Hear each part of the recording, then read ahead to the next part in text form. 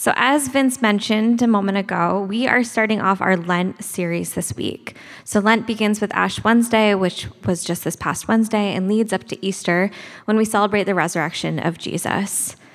And we are kicking off our second annual project of giving up false, unhelpful, and harmful beliefs for Lent. So this follows the trajectory of giving up something for Lent, but the aim here is not to pick these back up afterwards. So you can go back to eating chocolate, but please don't go back to these beliefs. That would not be super helpful. Instead, we'll be working on picking up some new beliefs that you can take up in their place, things that would be more helpful and more sustaining and just better sources of hope. So we'll continue to be following the prompt from Richard Rohr that you can't think yourself into new ways of living. You have to live yourself into new ways of thinking. So each week we'll be offering some practical experiments to help you do this, to help solidify these new beliefs, new prayer practices and exercises that you can do if you want to and if it feels helpful as we take this on together. So our first topic that we are going to explore in this series is the belief that certainty saves.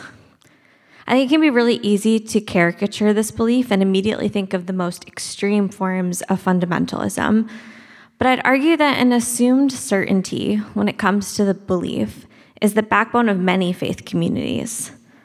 Doubt and confusions are painted as these brief seasons you may go through or limited experiences you may have, after which you return to this baseline of certainty and confidence.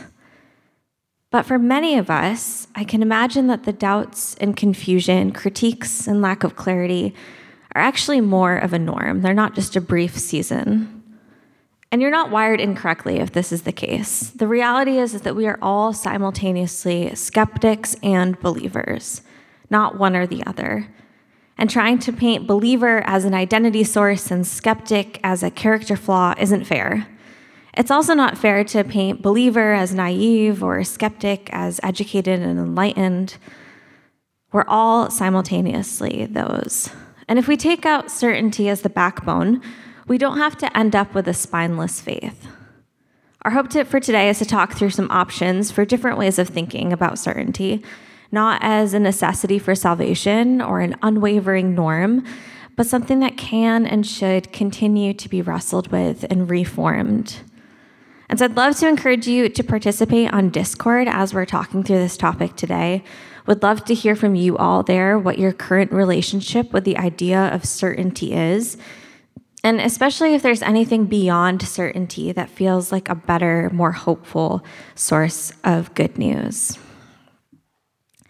So as we start, I wanted to start with kind of the good that gets twisted here, the redeeming value behind this belief.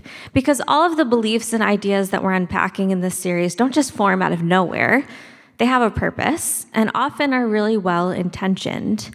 And then they either get misused and misinterpreted or elevated and emphasized at the expense of other beliefs or other realities people encounter.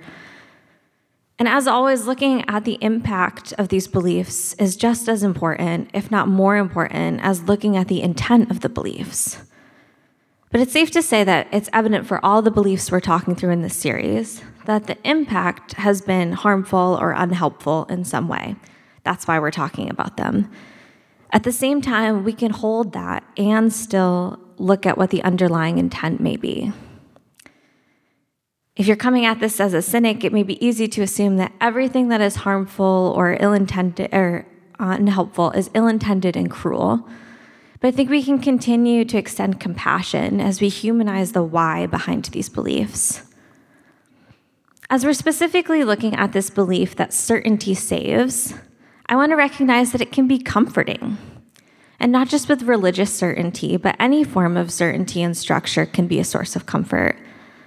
I don't think it's a stretch to say most people like to know what to expect.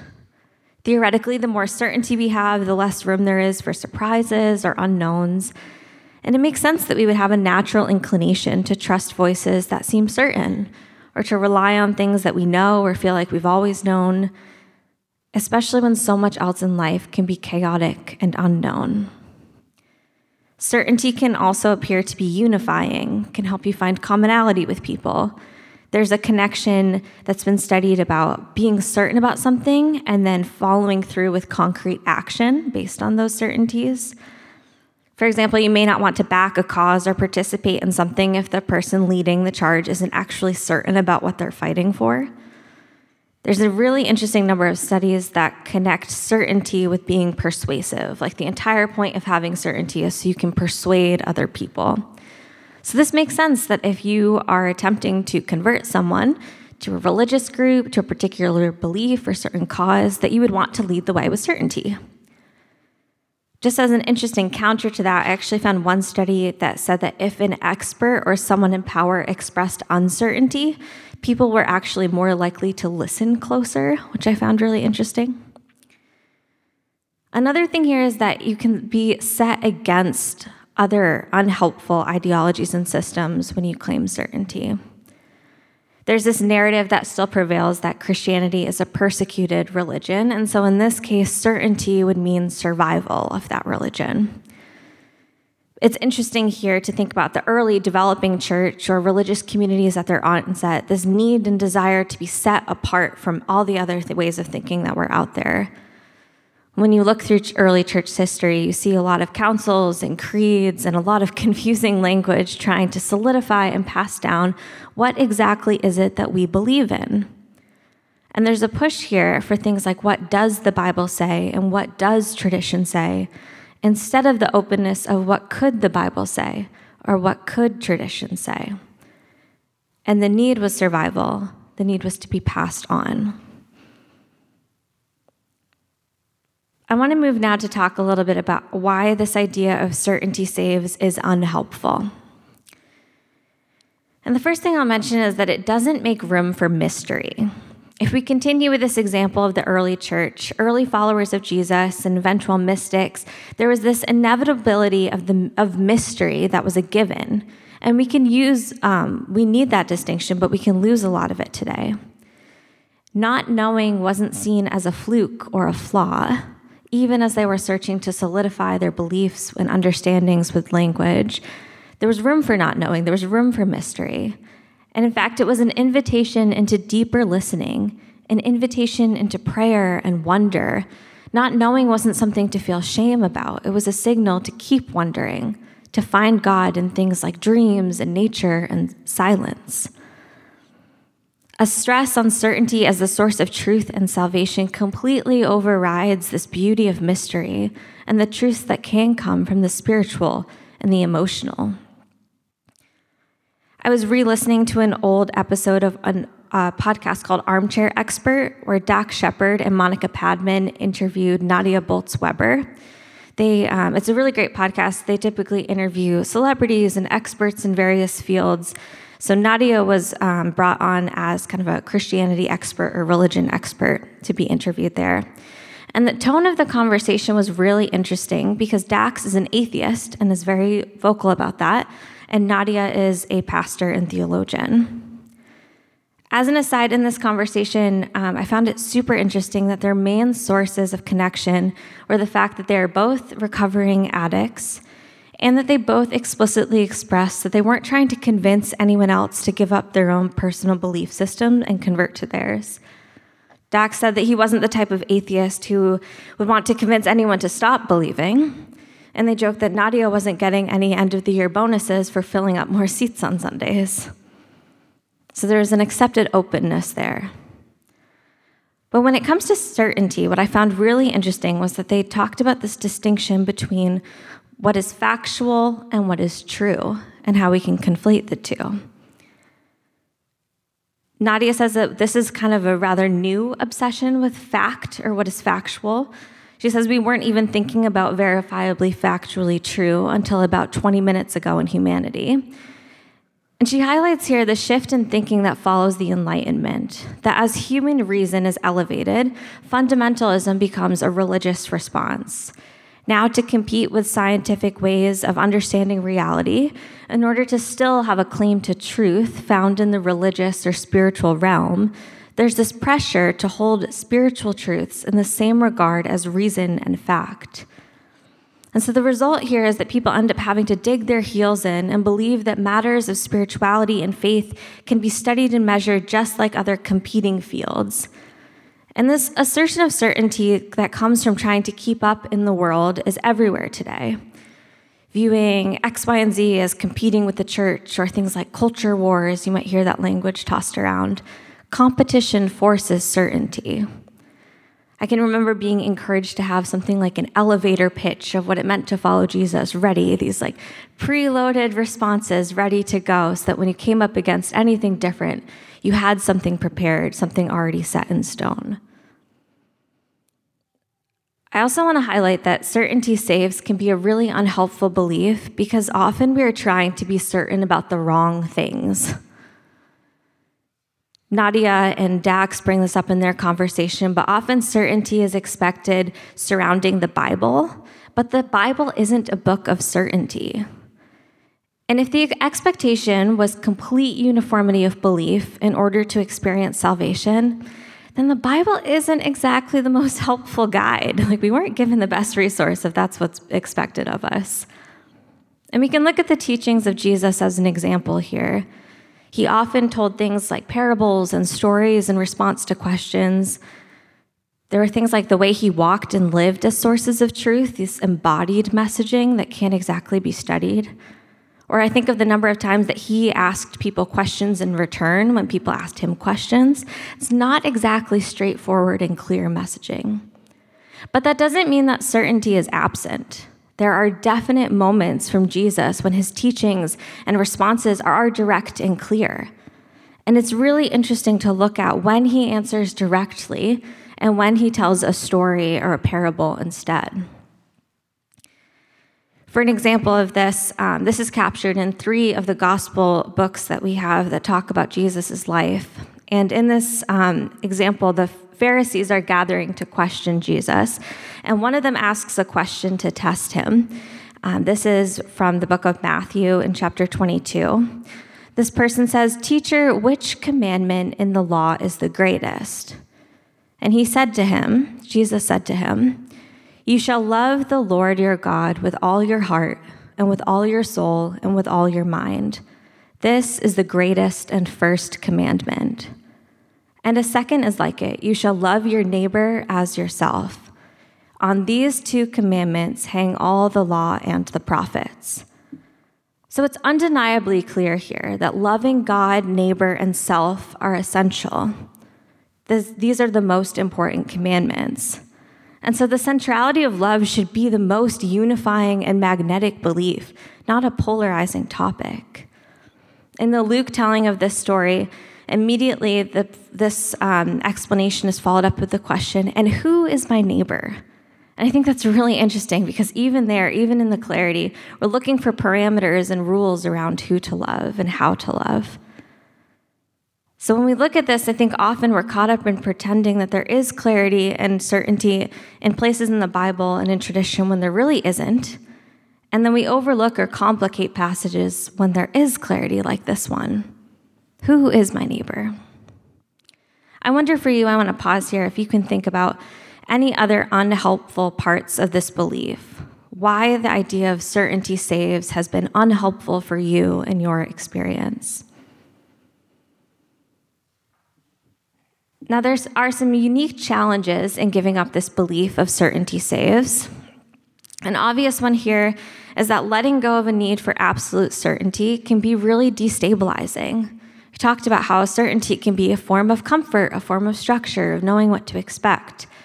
So it makes sense that letting that go would be destabilizing. But I want to stress that this isn't just some mental or intellectual journey. It has really big embodied implications. Because sometimes letting go of particular beliefs means leaving behind particular communities, and that can be really hard. There's a quote that I came across yesterday from author Dante Stewart, and he says, "Many people don't leave Jesus or religion because they hate both. They leave because they realize how often we love theology more than people, control more than inclusivity, arrogance more than humility, assimilation more than freedom, and power more than love.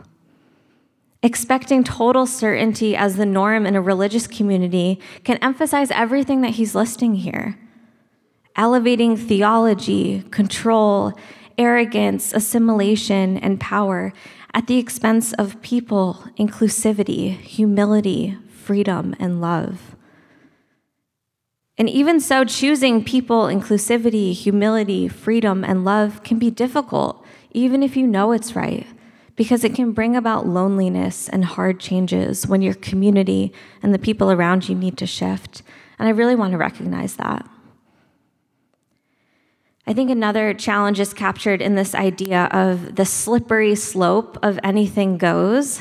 It's a really popular argument that you may hear as well. Once you start believing blank, it's a slippery slope.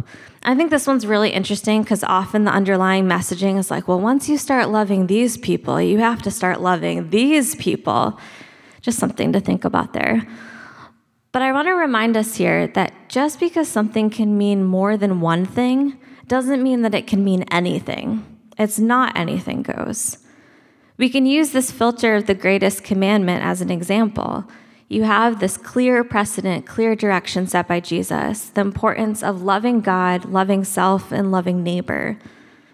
And so, yes, things are open for interpretation. They can hold more than one meaning, but they always still need to align with the premise of loving God, self, and neighbor. That can be a really helpful check.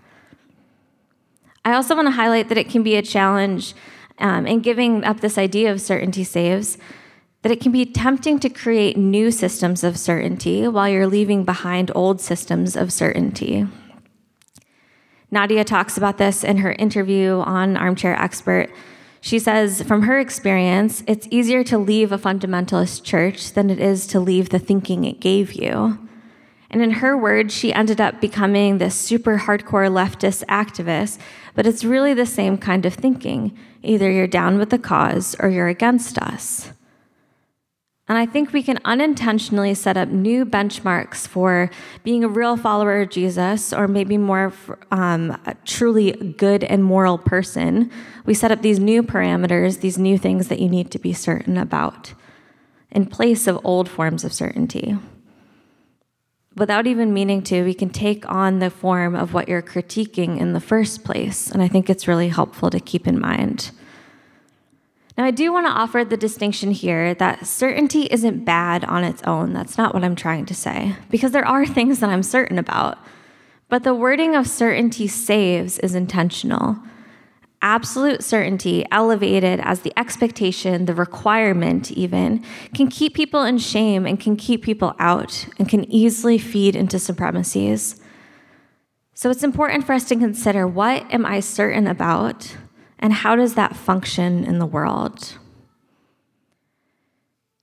Now, we're not going to just stop here, because this would be pretty doom and gloom if this all sucks, good luck out there. That's not the hope or the trajectory of these messages throughout Lent. It's not just to say, okay, this is tricky, just give it up and good luck. We want to offer some new beliefs, some new practices in their place so that you're left with something constructive as well. So if we go back to that original image of we don't need to have a spineless faith just because certainty isn't the backbone, there are new beliefs, new backbones of faith that we can put in place here. And one of them that comes to mind, we're going to have some alliteration here. So we're going to move from certainty to creativity and curiosity. So if we put creativity in as a foundation, as a backbone, creativity for me is far more inclusive and hopeful than certainty. I know for me personally, I'm drawn toward things like poetry and music and artwork as sources of meaning and truth and beauty. Again, that truth piece, it's helpful to keep in mind that true and factual distinction. Pursuing the creative can be a really grounding embrace of mystery and unknown in practical ways. And so this could be a practical experiment for you to look to creative practices as a way to take certainty off of the pedestal. I think of things like art therapy, where you're focusing on the process of creating over the product of what you create.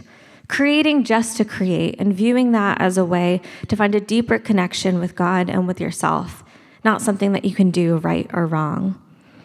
Now, I want to recognize that for some people, This seems comforting and fun if you are a poetry person like me or enjoy art or things like that. And I also know that not everyone is like that. And for some people, things like this may be deeply frustrating. Like, but what does it actually mean? What's the right meaning? What's the right and wrong way to do this? And so if you feel more like that, I'm going to offer another experiment here that's still just as creative. I would really invite you to engage with the work of liberation theologians.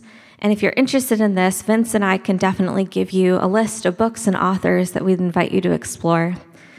Because when we look at Black liberation theology or feminist liberation theology, womanism, queer theology, these are all models of creatively interacting with scripture and tradition, and often looking for things like, how can this be reinterpreted to be more freeing and less oppressive, better news?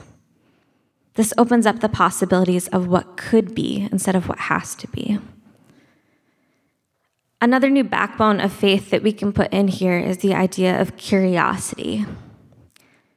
We've talked about curiosity as a really important value a lot. And I think it brings to mind for me that we will always need connection more than we need answers. One of the pitfalls of putting certainty on a pedestal is that we miss out on opportunities for real connection. I think sometimes curiosity can be painted as being cute. Like I think of my son Oliver being curious about something. It's like, oh, that's so cute. But really, curiosity as a force is resilient and is hopeful. Certainty crumbles, and it's strangely more fragile. I think of gripping something so tightly that it shatters. Curiosity is able to keep us looking for more, keep us looking for something new, and letting that be a source of hopeful truth instead of viewing the newness as a threat. It's much more sustaining than certainty. Remaining curious demands that we stay present, so that when a belief comes up against our embodied experience, we have the option here to either shift toward humanity, toward what is most loving. And if you're in a posture of curiosity, you let that experience change your belief. When you're used to operating with curiosity as a faithful backbone, these changes don't feel as earth-shattering and destabilizing. They're just naturally coming out of doing what is most reflective of a loving God.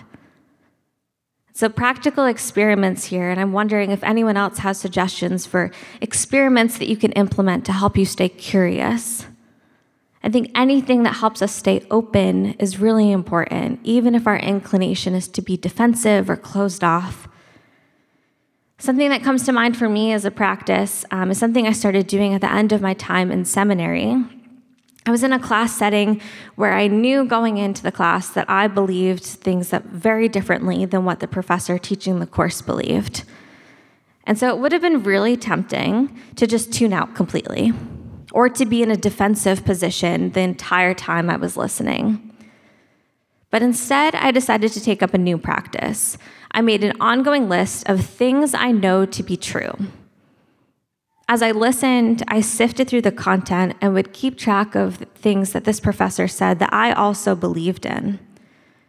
And it was a really grounding practice that helped me stay present, that didn't force me to just toss everything out the window and be on the defensive the whole time, but really truly listen and find commonality. This could be something that you do when listening to someone who comes from like a different faith background than you, that you don't have much experience with. But arguably, I think it's even harder to do it when you're listening to someone who's coming from a background that you've chosen to move away from. And the reason I like this is because it's an exercise in patience. It's an exercise in humility and in hopeful listening. It's not a litmus test. You're not setting up your own system of certainty and judging people on the conclusions that you're come to. So I'd love to see if there's any other suggestions for practical things that we can do together to stay curious. As I've continued to move away from elevating certainty, I've grown more personally comfortable with resting in the I don't knows and the maybes. This has actually helped solidify what I do know in a strange way. It's helped me prioritize what I cling to and what I fight for. And I've realized that when it comes to faith, what I am certain about tends to fall in two categories: God's character and mystery. I'm certain that God is loving and redemptive. And I am certain that there are mysterious ways that I experience this love and redemption that I will never be able to fully describe or name. For me, this is the way that peace shows up in the midst of anxiety, the miraculous nature of the sun rising again, the coming together of community, and the resilience of hope that I see others offer, even in the most awful of circumstances.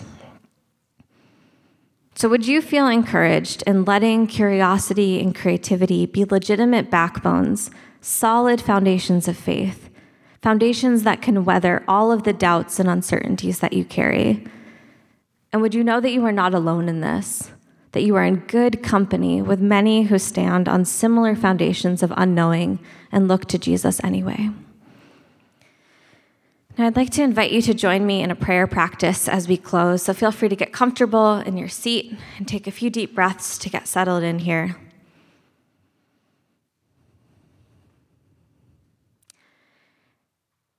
And if you're comfortable doing so, if it doesn't feel too weird, I invite you to just hold your hands open in front of you. You can rest them on your lap.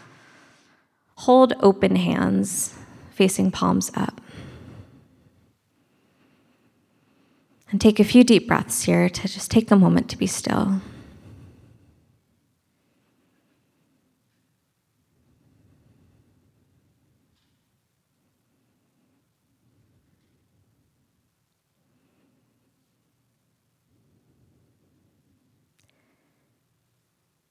God, you hold with us all that we know, all that we do not know, and all that we are trying to know to be true. Would you help us sift through what we may need to let go of, to loosen our grip on, and what we can feel at peace holding on to? God, would you help us to recognize when the need for certainty and clarity and answers comes bubbling up? Would this not lead us into despair? Would it not lead us to dig our heels into things that we've always known? But would you keep us open to changing our minds, even if we make mistakes in the process? Like the mystics, would we look for you in stillness and silence, in dreams and in nature, in things that hold creative beauty, that can hold truth? Would we listen more closely? And would you help us to recognize that we are not alone in the learning and unlearning, in the giving up and taking up? Would you help us remain curious and open, hopeful and attentive as we participate in your love and justice in the world? Amen.